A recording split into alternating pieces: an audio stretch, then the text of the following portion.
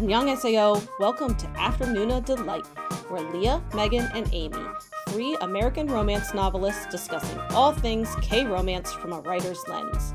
We fangirl over our favorite actors and actresses, talk up our trope addictions, and nerd out on K-drama deep dives. We'll throw in a few K-pop and K-skincare recs for good measure, because why not ride the Hallyu wave all the way to shore? So grab some tteokbokki and listen to your new favorite unnies. Hey, everybody. Hi there. I said you're hi there. Hello. You're both so Midwest today. Polite. Like, you say hello. No, you say hello. No, you say hello. We're both like staring at the screen too. I'm like, is she going to go? She's going to go. She usually goes second. Is she going to go? She didn't go. Oh my gosh, we're that routined with each other. So today is a very special day in Afternoona land because today is the birthday of our Maknae Megan. Woo! Yay! Happy birthday to you. Happy birthday to you. Happy birthday, dear Megan. We're totally delayed. Happy birthday to you. I think I'm editing this one, thank God, because that will be. I'm gonna put some totally grab something off of YouTube, like a great harmony or something like that. Are you gonna that's us? That's us. No, I loved it. Kidding. No, I like I'm gonna auto tune the off note. Yes, that was lovely. That's it. Thank you very much. It was a very nice day. I went to lunch with my mom, and then we went to this cute little boutique downtown, and I'm 39, but I still will not turn away from, my mom buying me clothes. So she bought me this cute little denim jacket, and yeah, it was just a good day. And my birthday, I don't really wear expensive jewelry at all. In fact, I don't even wear my engagement ring a lot. I just wear my gold wedding band that cost $40 back when we bought it, and I'm pretty proud of that. So yeah, I don't ask for anything. Every single year I just ask my husband for macarons. That's it. You got them. Yeah. And so he got me a dozen of them, and they are so good from this local bakery, and I'm happy. So it's a good day. And actually I was because Leah was we can move recording and not record on Wednesday. I'm no, that's a great birthday. It's a great way to end a birthday, is to record with you guys. So you are getting a happy ending. Yeah, I am. We're giving you the happy ending you deserve. Yeah. And I guess my birthday was good luck for Leah today. It was. So as the resident edger of the group, I got to really So today, BTS tickets went on sale for Permission to Dance Las Vegas. And let's just say I knew BTS was going to be touring, but I was kind of picturing world tour. And so I'd been prepping, it's coming. It's just coming in a while. And it's a really emotional experience to be ARMY. There's a lot of content daily to process that's just coming out from the boys. And it's a lot to experience. And so, they're Soul's coming. And it was okay, great. I'll see Soul in the theater. And then it was and boom, we're going to be here for the Grammys, so we might as well flex super hard while we're here for the Grammys and fucking go to town, have 4 shows in Las Vegas, and then rent out where the Grammys are and just let people watch our concerts on a big theater screen. And so they're just showing up to flex hard in Las Vegas. I have an ARMY membership, and I'm am I proud? Am I not proud? I don't know. I have mixed feelings. I have... You should be. You should be very proud. I have a card with my name on it. So I was able to register for the advanced pre-sale. I've made some friends, some very dear friends through this podcast, an Afternoona ARMY squad. And so we made some strategies. Shout out to Tanya. I felt like I went off and hunted a proverbial water buffalo with her today and brought the good back for the good of the fans, Our Lady fans. And we got tickets. We got tickets for 2 nights, some good seats. I want to, I want Suga holding me in a chokehold. It's going to be good. Amazing. I really hope that happens. Yeah, me too. Okay, so yeah. Speaking of what else has us in a chokehold, we are still not done with Reply 1988, which is a wonderful, wonderful beast of a drama that, at 20 episodes long and how like almost 2 hours an episode really is an investment in time. So we did begin our podcast doing Reply a couple of weeks ago, took a break because that was our prerogative to do Love and Leashes, Singles Inferno, and now we're back because one thing that does come up in Reply 1988 is the idea that, there's some very specific things that I think if you grew up in South Korea, or especially grew up during like the 80s in South Korea, you're going to get like inside jokes and references and things that are coming up. And some of those things just leave us as Western viewers confused. And so we decided to do an I Have Questions episode. We haven't done an I Have Questions episode since, I think, early fall. So we decided to each identify a couple questions that were really just burning within us and do a little bit of research. And hopefully these are questions that you all have had too, and they can provide some illumination and help deepen your enjoyment of this drama. So who would like to go first with a question? I'll start. Let's talk about, because I watched this on Netflix, and one thing that we talked about while we were watching this, we all watched it at different times, but all the replies are on Netflix right now. And there's a lot of blurring out of stuff that's on the television within the drama. And I know we've seen blurring in dramas before, so I'm going to touch on like blurring in general and then touch on basically there's no, like I did some research and there's no definitive here's why they blur it out, but it is a pretty logical, practical reason why they blur stuff out that's on the TV screen. So I'll just kind of dive into this. So according to Koreaboo.com, so Korean television does its own censorship, and then we'll talk about the Netflix censorship. So Korean television censorship has 4 major targets: weapons, cigarettes, tattoos, and brands. Much of the reason, according to the article, is based on trying to make the media as family-friendly as possible, especially if the drama in question is not something that is all about murdering and cannibalism like, say, Strangers from Hell. But the brand censorship can go 2 ways. First, it might be a licensing issue that if the drama broadcasts something the production company doesn't own, they could get sued. The flip side is the possibility of not wanting to give out free advertising to brands that are not, giving the production company any money. So this last censorship item is what makes the most sense to me in Reply 1988 as far as its Netflix blurring of what's on television. On Netflix, TV images are blurred, and according to some viewers on Reddit, because yes, I had to dive into a Reddit rabbit hole for this, some of the original soundtrack is even changed. If Netflix doesn't want to pay for the media portrayed within the media, basically the television screens, what's on the screens, or the music that's playing, then they can just blur it. If they don't want to license all the music on the OST, then I guess change it. So this is all pretty fascinating to me if it's true that a production outlet, in order to purchase the rights to media in another country, would have to purchase not just the rights to the drama, but the rights to the media within the drama. The same, I'm sure, goes for covers of the romance novels everyone reads in the drama. Someone on Reddit did make a funny comment referring not even to this drama, but to Goblin. That in Goblin, we get to see a Goryeo soldier run through with a giant sword and blood pouring from his mouth, but that later, in modern times, when there's a bad guy who brandishes a knife, they blur the knife.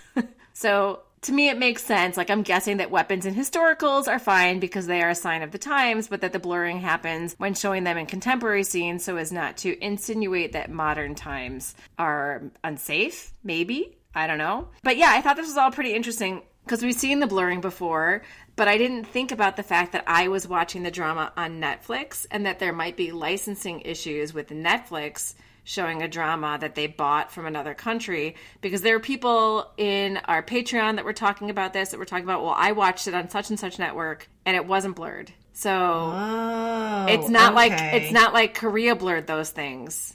Yeah. Netflix did. It's blurred on Viki too. It's blurred on Viki too. Oh, that's I don't want Netflix to sue me, so it's not Netflix, it's Schmetflix. But like, yeah, it makes sense, right? Like that if one production outlet, so maybe Viki, it didn't initially air on Viki, so Viki is buying rights to it from where the network it initially aired on. There may be some licensing issues there as well, and it's a matter of, can I pay less for this if I do this kind of thing? Right, it's like confusing media red tape, basically. Mm-hmm. Mm-hmm. Which, that actually makes more sense. I kind of get that, because not only, you're watching Reply 1988, but then there was, like, other media And if you didn't buy the rights to show, I don't know, the 1988 Olympics or right. whatever. Well, yeah. Right? Like, who do I owe if I'm going to broadcast the 1988 Olympics? Or who do I owe if I'm going to broadcast the debut of this, Korean pop star from the 80s? Oh, gosh, yeah. When they're not going to get residuals from it, right? Yeah, that actually makes more sense. Yeah. That does. And you know what? I mean, that means they're doing it right. I mean, it sucks that they blur it out. Yeah, oh, absolutely. I'm not I'm not blaming them. I'm just saying, like, this makes logical sense to me. It does. I actually understand it a little bit more better now. So I appreciate you looking that up. Hey, no problem. My pleasure. So, Megan, any questions? Okay, so I had a question about bananas. A lot of my questions revolved around food, which probably is not surprising. So there are many scenes in Reply 1988 that treat bananas as very precious. I mean, there was even Sung-woo sharing one banana with his sister. And mom. It was all three of them. Oh, yeah. One banana. I think they cut it into thirds, right? So yeah, they really treat it as precious, almost a delicacy. And as someone who often needs to make like banana bread in order not to waste brown bananas, I was very curious on the banana situation in Korea in 1988. And obviously I know that's not the situation in Korea now, which I'll get to. So this information is from a 2016 article in Asia Today. So the price of a banana in 1988 was around 2,000 won. I did a little research, okay, bear with me, on inflation. And 2,000 won in 1988 is equal to more than 6,000 won today, which is about $5. For one banana? For one banana. So at the time, it was like over $1, which actually over $1 for one banana is still a lot. But I tried to like give it context. Do you know what I'm saying? Yeah. Okay, believe it or not, like we buy bananas all the time. Actually, my husband, we actually don't have that many brown bananas because my husband eats like a lot of bananas. So but I never look at the price because it's like bananas. Do you know what I mean? So I never really look. So I actually had to ask my husband. And he said they're typically like 49 cents a pound, which is, pretty cheap. So anyways, I mean, so hell yeah, like $5 for one banana? I wouldn't pay that. My grocery store often has like bananas sitting out that they're like, if you're a kid under 6, you can take it for free. So anyway, at the time, the price of one bunch of 17 bananas, which seemed like a lot, but so I'm not really sure how 17 is a lot of bananas to buy. Right, so I'm not sure how like their bunches works, but that's what the article said, unless it was like a misprint. But anyway, the price of one bunch of 17 bananas was 34,000 won. If I did my math right, which, is a little questionable, that would be equal to about $100 today. $100 for freaking bananas. So to put it into perspective, now this is from the article, it would have been less expensive to take a flight from Seoul to Busan, eat beef, take the bus to Hyundai, buy 2 bottles of beer and a pack of cigarettes. All of that, and you'd still have 1,140 won of the 35,000 won left over. Okay? That's how expensive bananas were. And so this is why. This is actually I actually found this kind of interesting. So why were bananas so expensive back then? Well, because there was a shortage. I mean, supply and demand. In 1988, bananas were imported from the Philippines and Taiwan and were cultivated in like small quantities on Jeju Island. It was even said that, 3 boxes of bananas were enough to pay for a college tuition. Wow. So the reason for the low banana imports was because of a trade policy at the time between the Philippines and Korea. They had what was called an initiative trade, which is meant to equalize exports and imports between the two countries. And since the Philippines didn't import a whole lot of Korean products, Korea could not just like bring in as many bananas from the Philippines as they wanted. So they were essentially limited at how many they could bring in. So in 1991, there was a new international trade agreement, which look, no one really wants to hear the nitty gritty about it, I don't think. So I won't get into it, but basically that lifted the banana import restrictions. Tons of bananas were imported and the prices plummeted. And now bananas are, not $100 for a bunch in Korea. So anyway, so it makes sense why they were treated as so precious in 1988 because that is bananas. Oh my! How long were you waiting for that? Like in your head, are you like, I get to say bananas? No, it actually just came to me, so I'm really proud of myself. That was A+ dad joking. Seriously, right? Total dad joke. Okay, so a question I had was, I don't know if it was a question, I was just curious. So we see the opening of Reply 1988 is really tied in with the Seoul Olympics, which I mentioned in the last podcast, I have enough memory about. I think it's the first Olympics I have like any memory about is the Seoul Olympics. But we really have a lot of grounding there. And so I had some questions with why the showrunners might have chosen the Seoul Olympics as the catalyst, and maybe even decided in some ways to ground the entire drama in 1988 to be able to kick off with the Seoul Olympics. And so in 1988, it was a time when the world, I think, was looking at this small, war-torn nation to see if it could demonstrate its ability to transform from this geopolitical proxy war zone that had been occupied for the first half of the 20th century, or not the first half, but, the first good chunk of the 20th century, and then was completely devastated by war only 35 years before. And the big question, I think, on a lot of folks' mind from what I was able to see in newspaper articles and things like that, was this idea of, is South Korea is it really ready to transform into a modern player ready to take its rapid modernization that was happening with that whole idea of the miracle in the Han River to scale and open up to international cooperation. So the Seoul Olympics were held from September 17th to October 2nd, and they were the second Olympics ever held in Asia, the first being Japan. So the first actually in mainland Asia.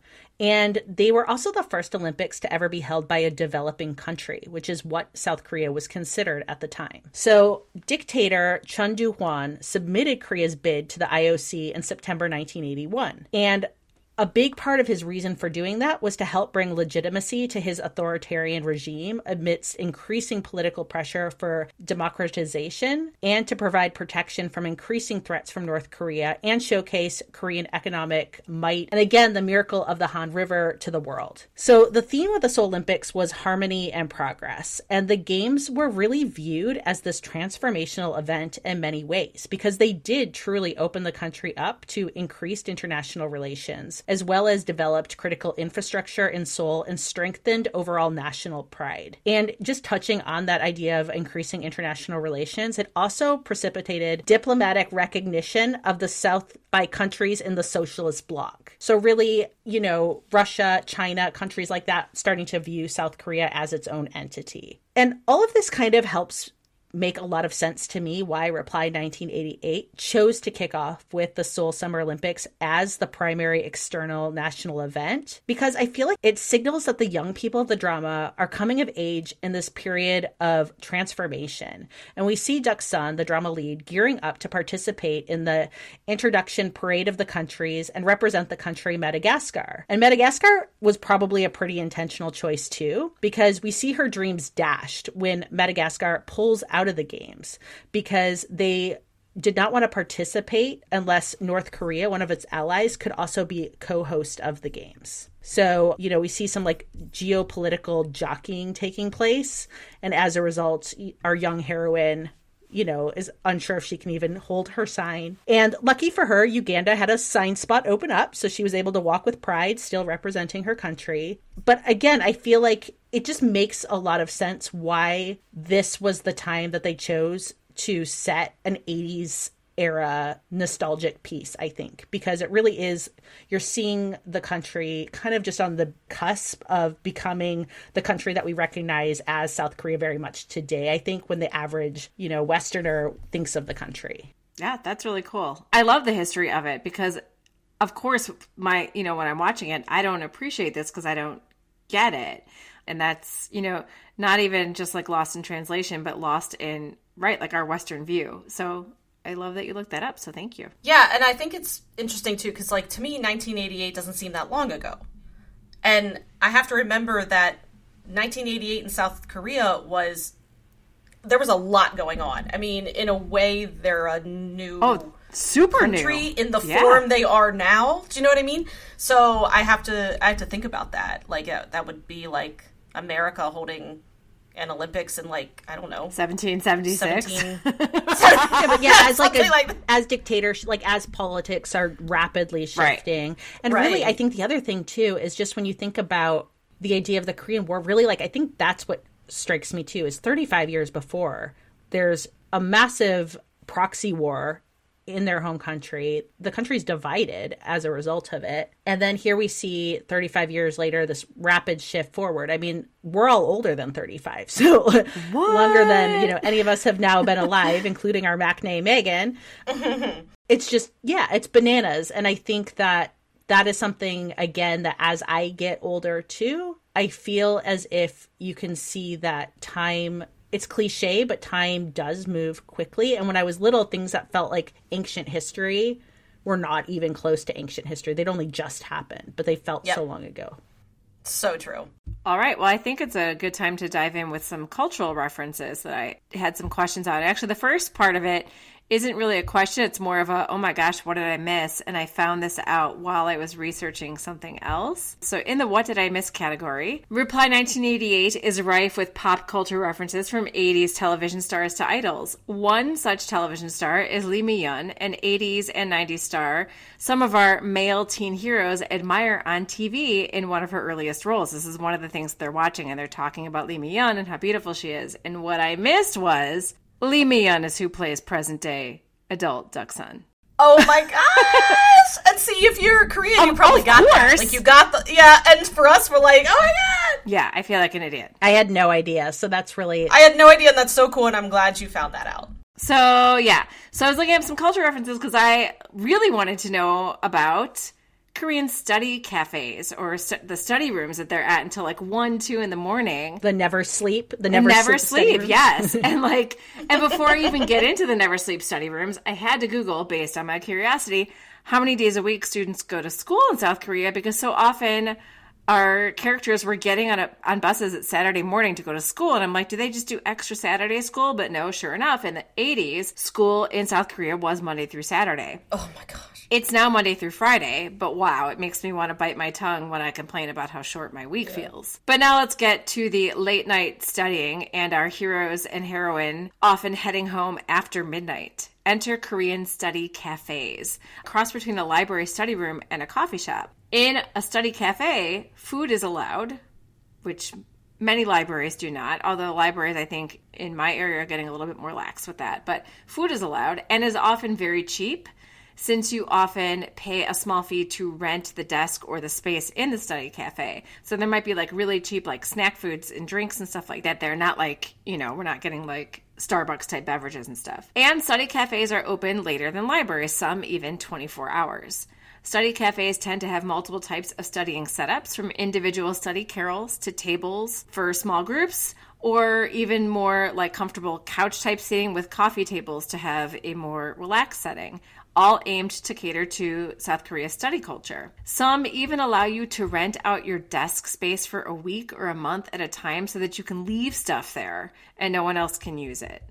So that was really kind of fascinating to me because, first of all, I pulled all-nighters in college, yes, like all the time. But that was because I was a procrastinator, not because I was a good studier. I've always been a writer at heart, and if I had a paper due for my, British literature class tomorrow, I'm writing it tonight, my 8-page paper. And that was just my thing. But I was not pulling all-nighter study sessions unless I had like an exam the next day. And so our teens in Reply 1988 were very studious, or at least Doksun tried to be. She went to the study cafes. She wasn't really doing what she was supposed to be doing there, but She and Dong-ryul like to sleep a lot. Right. Oh my God.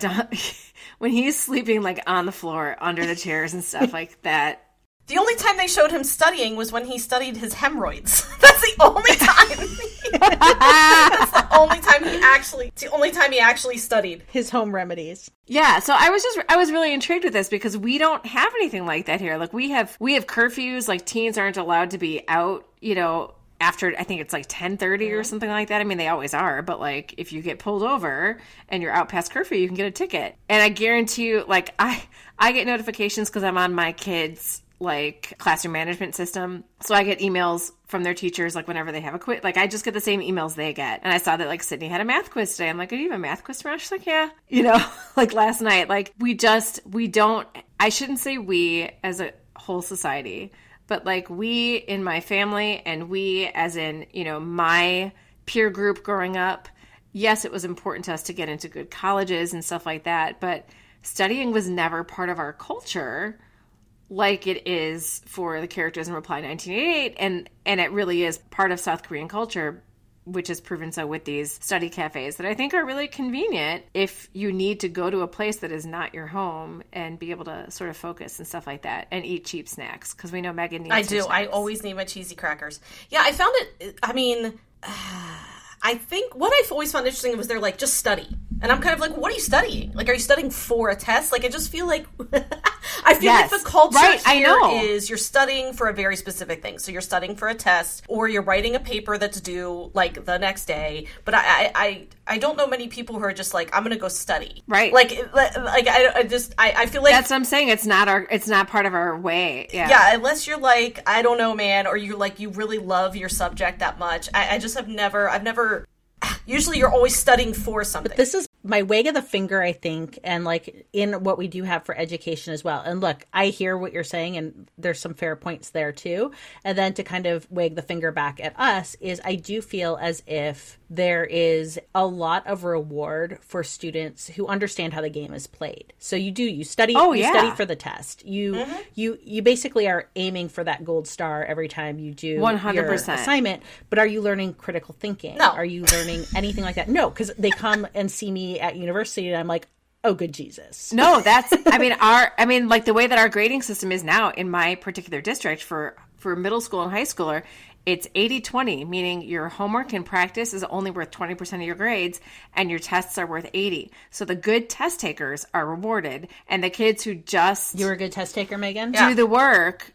Yeah, and so was I. But the kids who they also, they're not penalized if you don't do your homework. You're like, what? So that shaves like a 0.5% off my grade. Like, it doesn't do anything as long as you get an A on that test. Where you have the kids who struggle at test taking, but are really good at studying, the material for a prolonged period of time, and they don't get the reward for the practice. Oh, 100%. I was a really good test taker. Very good. And, I got great grades, but I'm like, I am not smart. Like, I mean, I'm not like dumb, but I am just like dumb. But like, guys, I am just a good test taker. And I always, like, my brother kind of got like average grades. My brother is smarter than me.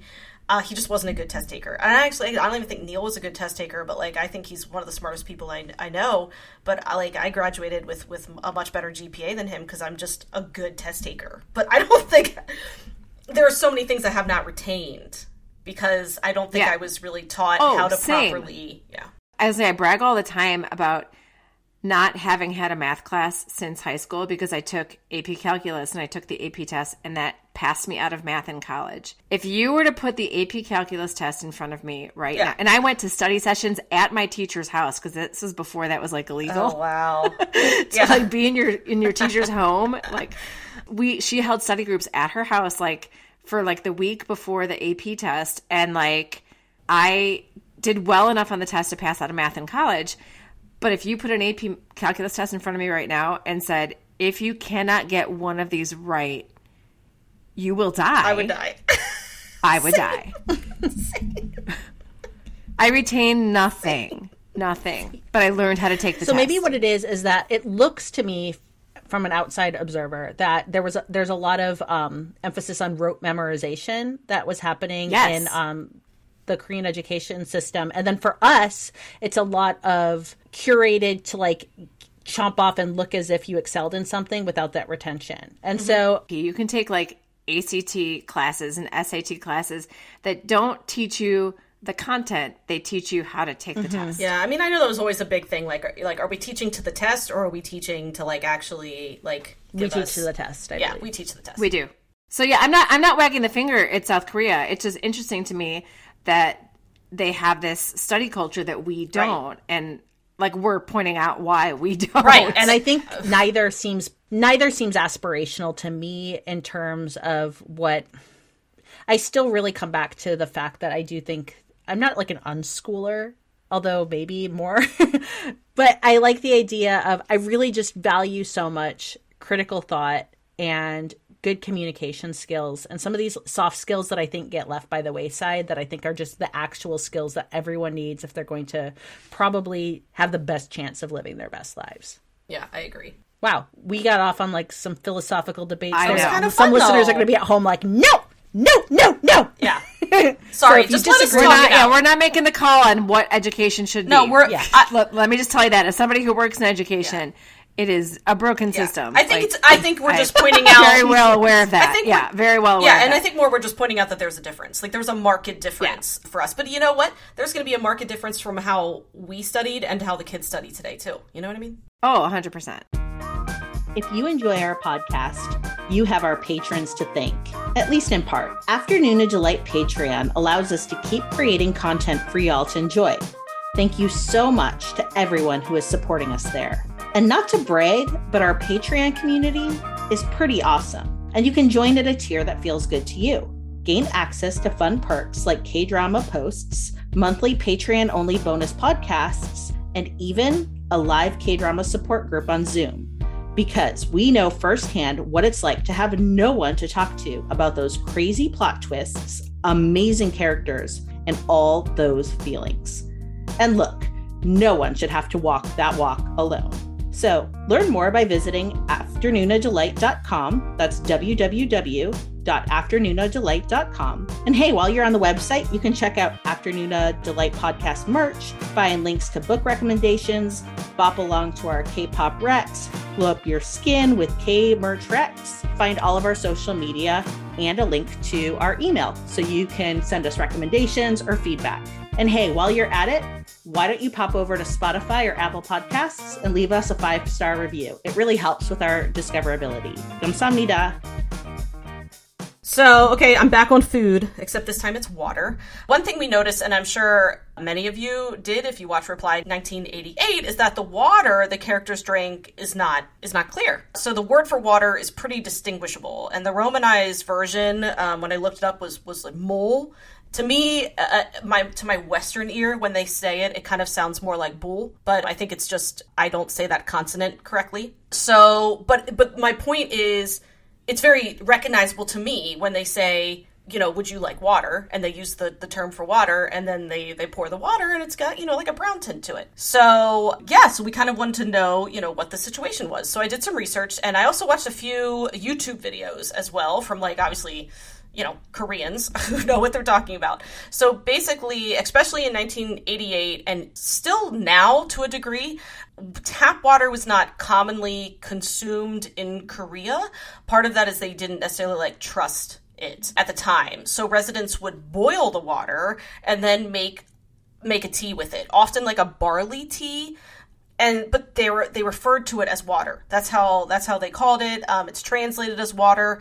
And, you know, like I said, I watched a few YouTube videos, and they said, like, even now, if you order water in a restaurant, that's what they're going to bring you. They're going to bring you a jug of this, like, essentially like barley tea. So I thought that was interesting. And I kind of want to try it now. I mean, that was like one of the things that when I first started watching it, and I went to Slack, and I'm like, is the subtitle not translating right, or is water brown? Right, and that's for me too. I'm like, what is it? Is it a translation thing? But I'm like, no, I can hear them saying the word, you know, for water. Like I recognize the word. That's what they're calling it, and that's yes, they will call it water. The translation is correct. It's just, You know what's funny? I've watched Reply twice, the entire drama, and I have never noticed the water one time. Really? No. I mean, that's okay. It was like immediate for me. I'm like, every time they say water, they pour something brown. Yeah, I'm like, I just wanted to know what it was. Like, again, I thought it was a translation thing. So I just thought that Netflix was just translating it to water because, I don't know, maybe there wasn't a direct translation for whatever brown tinted drink they're drinking. But no, it's like a tea. And Leah's like, she's like, I drink brown water. It's like, I honestly, look, it's sometimes I worry that I'm just not the most observant person, you and are. this is par for the course. All right, well, I'll tell you something I did notice. I did notice that we see a lot of student protesting happening in Reply 1988, to the point that we see the father, Dong-il, lock Bo-ra up in her bedroom and refuse her food and water until she promises to give up on that student protest life, which she's a stubborn lady, and I give her all the props, and she was willing to raisin herself in that bedroom because she wasn't going to give it up. And something that I saw online that raised some good parallels was when the dad chose to do this. This is a side note before I get into the protests. it actually kind of is akin to the agents who were at the same time locking up student protesters in order to prevent that spread of democracy. And he's doing it under the guise that, you know, she is a potential professional in the family. He also, I'm sure, has experienced quite a lot of trauma given his own age and what he's come through. But there is kind of like this irony in the parallel that as the nation's, you know, law enforcement are unfairly treating protesters with the idea that that was what was best for the nation, so does the dad as well, even though he's this beloved, lovable man who's trying to do the best for his family. So I just want to make that as an aside because I thought it was an interesting parallel. But during this time, demonstrations were forcing the ruling government to hold elections and institute other democratic reforms, which led to the present-day government of South Korea. So prior to the Olympics and, you know, kind of more in like the 87s, we had a massive upheaval that happened and shifted the political dynamic. And so we're now seeing in 88, I believe, the students demanding the arrest of the former dictator, Chun Doo-hwan, and clashing with riot policemen in very violent street protests. It looks as if, you know, there were sometimes up to 20,000 students from over 80 colleges taking part in rallies or street protests in Seoul and then also a number of provincial cities. And they all had a common complaint, which is accusing the former dictator of corruption and human rights violations, and rightly so. You know, students would get arrested, they would get injured, they would get cuts, they would get burns, there was tear gas, all the things we were seeing in the drama happening. And you would often see them out just saying, arrest Chun Doo-hwan, but also punishing the current leader of the time, Roh Tae-woo. And Mr. Roh was being criticized during that period as well, apparently, for being slow to investigate corruption charges against his predecessor. So the former president was being investigated over his role in putting down a very well-known civil uprising in Gwangju in 1980, where at least 200 young people died in a military crackdown. So again, this was just what Bo-ra was doing was really exactly what she developmentally should have been doing at that time, which is she is seeing a better possible future, a more democratic future. And, you know, she and her fellow students have kind of come of age at a time where they're not asking, they're demanding to have those rights put in place. And I can also sympathize to some degree parents being afraid of their children's safety, what that could mean having grown up during very authoritarian times of not knowing what the state could do if your child ends up inside of the state. And so, you know, seeing that clash kind of playing out within the family, even to the degree it did, which, I mean, it was a pretty big part of the plot. I don't think it was like the whole point of the drama, but I felt like it really like ran through a couple of episodes. I think it made a lot of sense. And again, kind of added to some of those nuances of the times. Gonna say I thought it really fit Bo-ra's character as well. It made sense to me that is what she would do, and I really loved her, by the way. Yeah, I loved the growth of her character, and this was a huge part of it, and I really enjoyed that. So I appreciate the background. Yeah, and thank all you. That. There was one other little cultural thing that I wanted to bring up, and I don't want to give a huge spoiler, but this is something towards the end of the drama. So if you don't want me to give any hints to you about the ending of Reply 1988, then cover your ears for the next 45 seconds or so. So at the end of Reply 1988, there are two characters who want to get married, but their families protest because they have the same last name. I had no idea why this was an issue. I did not know the history of this, and I brought it up to Leah and Megan, and Leah did know a little bit more about it, and so I decided that was something that I wanted to touch on since it was new to me, and so I did a little bit of research. So same name marriages. I was thrown by this and I wanted to know more. According to a New York Times article from 1996, that's right, there are articles online from 1996, way, way back when yours truly graduated from college. Do the math, people. Now you know how old I am. So when it was still illegal to marry someone with the same last name, a court actually overruled this in 1997. So this is from the article. For centuries, South Korea has had a law barring couples with the same name and the same ancestral village from marrying. Although this was probably originally conceived as a way of preventing incest, it has developed into a strong ostracism of same clan marriages. Separately, there is a law against incest that prevents marriages between relatives up to third cousins, but for purists, that is not enough. So according to folklore, and this is still all according to the article, according to folklore, the practice was brought over from China early in the 14th century after a Korean messenger named Li visited China. His Chinese host asked him his wife's name, and upon hearing that it was also Li, the Chinese supposedly replied, "Ah, you're not an aristocrat, you're a commoner." When the messenger returned, he relayed the story to the Korean emperor, who immediately declared a ban against same-clan marriages. So surnames alone can also be deceptive. For some people named Her or Lee, whose origins are from the city of Incheon, may also be from the same family clan as Kim. And many people surnamed Cha and Yu are from the same clan and trace their common lineage, it is said, back to two brothers who, in escaping from the authorities after committing a crime, changed their last names and then survived. And the article goes on to say, if you throw a stone from the top of Mount Nam, it is bound to hit one of those people. Members of the three biggest clans, said Kwak Bai-hee, a lawyer with the Korea Legal Aid Center for Family Relations. So this was all really enlightening to me. According to another article in International Business Times, on the whole, according to various accounts, there are no more than about 250 surnames currently in use in Korea. In contrast, in Japan and the Netherlands, there are more than 100,000 active surnames in each society. So Korea's paucity of surnames and the heavy concentration of a handful of those surnames are linked to the peninsula's long feudal history and its complex relationships with aggressive neighbors, China and Japan. I mean, this was fascinating to me because it started out as an incest thing because there were so few names and so few clans, but then it also turned into this sort of aristocracy type thing as well because your name denoted what clan you were from, which meant everybody knew your status as well. Where, I mean, like, that just boggles my mind. Like, when I think of the sort of 400 students in my school, and the only people that have the same last names are brothers and sisters, other than, like, you know what I mean? Like, there's no like, oh my gosh, you're Pine too? Like, isn't that funny? Haha. Like, you don't find that. So that was really, so I was like, why can't they get married if they have the same last name? Like, I didn't get it. And now I do. And that was really fascinating to me. Maybe I shouldn't admit this, but... but I married my cousin. No, on Will's your cousin. On my dad's side, there was a time where my family tree did not fork.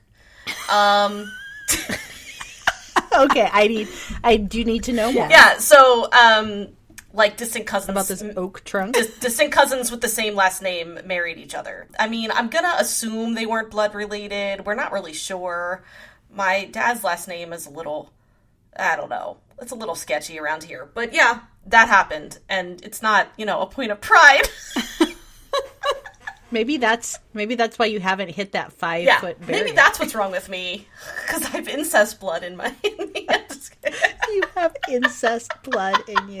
I mean, I think we can agree that humanity as a whole, barring, certain maybe Egyptian royalty, there have been times where brother and sister marriages were common to keep that blood together. Right. But overall, I'd say an incest taboo is a relatively common goal in society.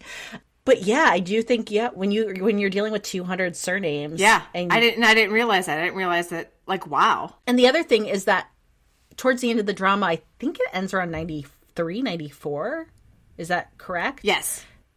And so when we have characters who are wanting to marry and be happy and live out, I remember there's a line too where one of the characters says something to the effect of, the law's about to change, like it's changing any second. Right. And it actually doesn't. It goes on for a few years, another chunk of years. Right. Yeah. Mm-hmm.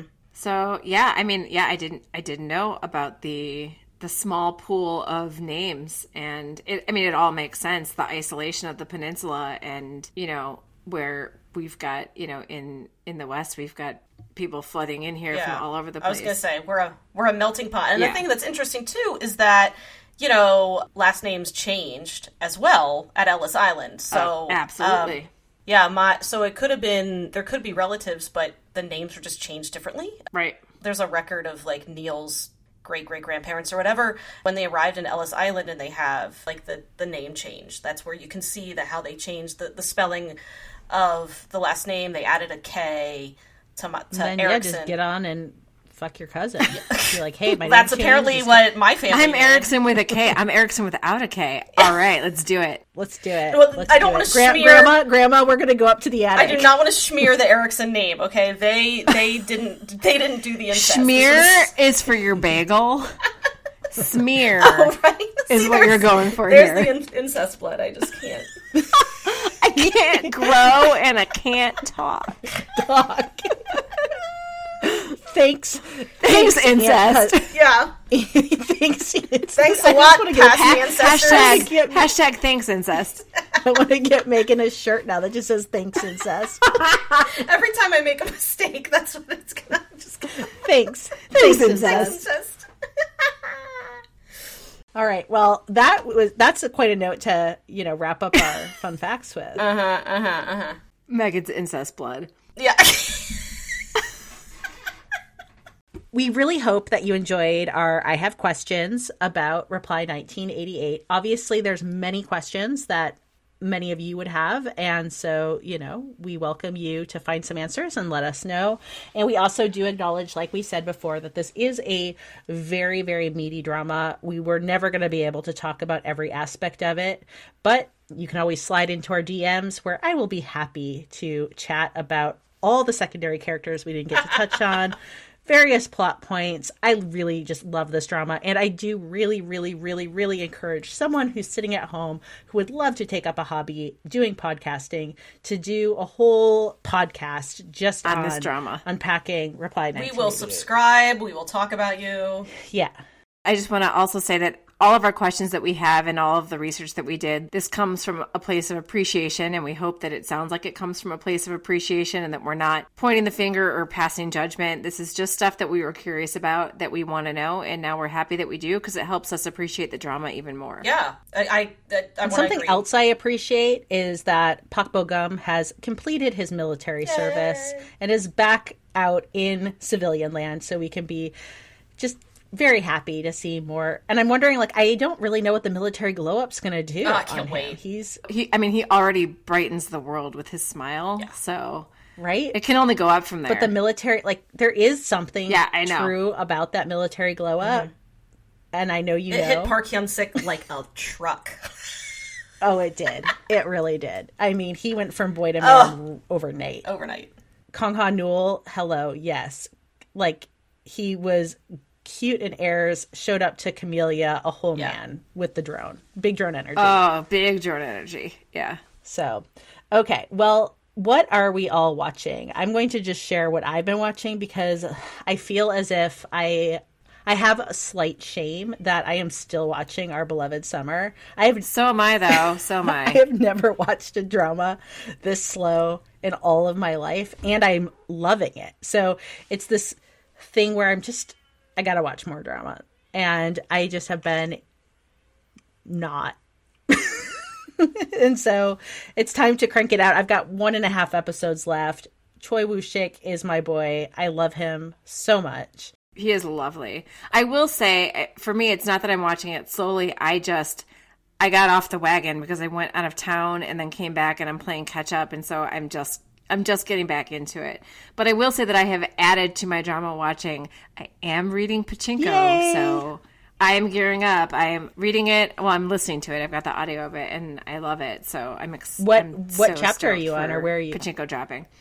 Oh, Like good. 7. I posted in the Patreon. I answered a question in the Patreon. So in our Patreon, we are Yeah. doing a Pachinko book club, just amping up for March 25th when Pachinko is dropping on Apple TV. Very excited about this. Yeah, I'm already far enough that I'm very conflicted about my bae in his white suit. Oh man, Very much Even Ho conflicted. is Yeah. I'm not starting yet, but the book is staring. I can see it. It's staring at me on my bookshelf, All right. and I will start it soon. It's good, and the narration is the narration. So Megan, it is time now for you to dust us all with your outstanding K-drama achievements. Yeah, I can't even believe it. So I watched Mr. Sunshine, and look, if you follow our Instagram, which if you don't, fix it. What are you even doing with your life? What are you doing? Because our Instagram is lit. It's bananas. It's bananas. It broke me emotionally. I honestly, it probably was not healthy to watch it as fast as I did, because I think I got so immersed in what was happening that dragging myself out from like the undertow of Mr. Sunshine was a lot. I did it too, though. I just jumped in and drowned. Yeah, and I did. I just drowned in it, and it was oh my God, I have been so like emotionally affected by this. So I was a history minor in college. I've always loved history, and so watching Mr. Sunshine, which has direct correlation to real events, and so I would often like pause it, and then I'd like Google like crazy about the history, you know, of Korea that I had not been up to date on, or I did not have all the knowledge on, and it was just a lot. Like I'm so glad I watched it, but I will tell you, there were a couple moments there where I would message Leah and I'm like, I'm suffering. Like, this is just, I realize the characters are suffering and the real people suffered way more than me, but it's about me right now. I'm suffering. But it was a really tricky time because I was in Yosemite and my internet was intermittent at best, and so I would just get these like, Megan, like, are you even there? Do you even care? I'm like freaking out, but it's okay. I'm so glad I watched it. It meant a lot. And to those of you on Instagram, you know who you are, that were there for me. You know who you are. Yeah, because I kind of needed to process a couple things, and a bunch of you reached out, and during those times you only saw one pair of footprints. It was them carrying you. Yeah. Stop it. Stop it. So yeah, it was just, I just want to say, thank you for supporting me. But anyway, so that, after that was over, I did not know what I was going to do. So I needed to go like 180, and I started Business Proposal on Netflix. I heard some buzz about it on Twitter, and it just sounded up my alley. Like, it said that it was funny, almost silly, and I watched the first episode and I was like, oh God, this is great. Like, this actually helps me so much. This is so different from Mr. Sunshine. I just want to say that the hero is very much Park Seo-joon from What's Wrong with Secretary Kim. Like, it's very close to the same character. He's like, I'm perfect. Why would you not want to marry me? Like, he is like, you know, extremely attractive, kind of closed off, all about business. Anyway, I'm really looking forward to seeing how it goes. I'm also watching 25-21. I'm a little behind, but that's also currently airing. But I love it. Like, I'm obsessed so far, but I had to watch Kim Tae-ri and Mr. Sunshine and like see her journey there before I could like finish her journey or continue with her journey in 25-21. Because they're obviously completely different characters. And then I'm also going to start Military Prosecutor Doberman with my bae, An Bo-hyun. Thanks again to everyone who sent An Bo-hyun eye candy today for my birthday. Manflesh. That was lovely. Thank you, on Instagram. So, yeah. That's a much better note to end on than incest, so. Except we'll end on An Bo-hyun. Well, no, we're going to end on An Bo-hyun. Who does not have incest blood. There's no way. Thanks, incest. Thanks, incest. And thank you all for listening. Annyeong. Kamsahamnida. Thank you for listening to Afternoon of Delight. Where can you find us outside the pod? Head on over to afternoonadelight.com. That's AFTERNOONADELIGHT.com. You'll find links to all our social media, our book recs, K-pop and K-skincare recs, and if you want even more Afternoon of Delight, because really who doesn't, you can join our Patreon, where you can choose the patron level that's right for you. Join in daily K-drama conversations, listen to bonus podcast episodes just for patrons, and participate in our monthly live K-drama support group via Zoom.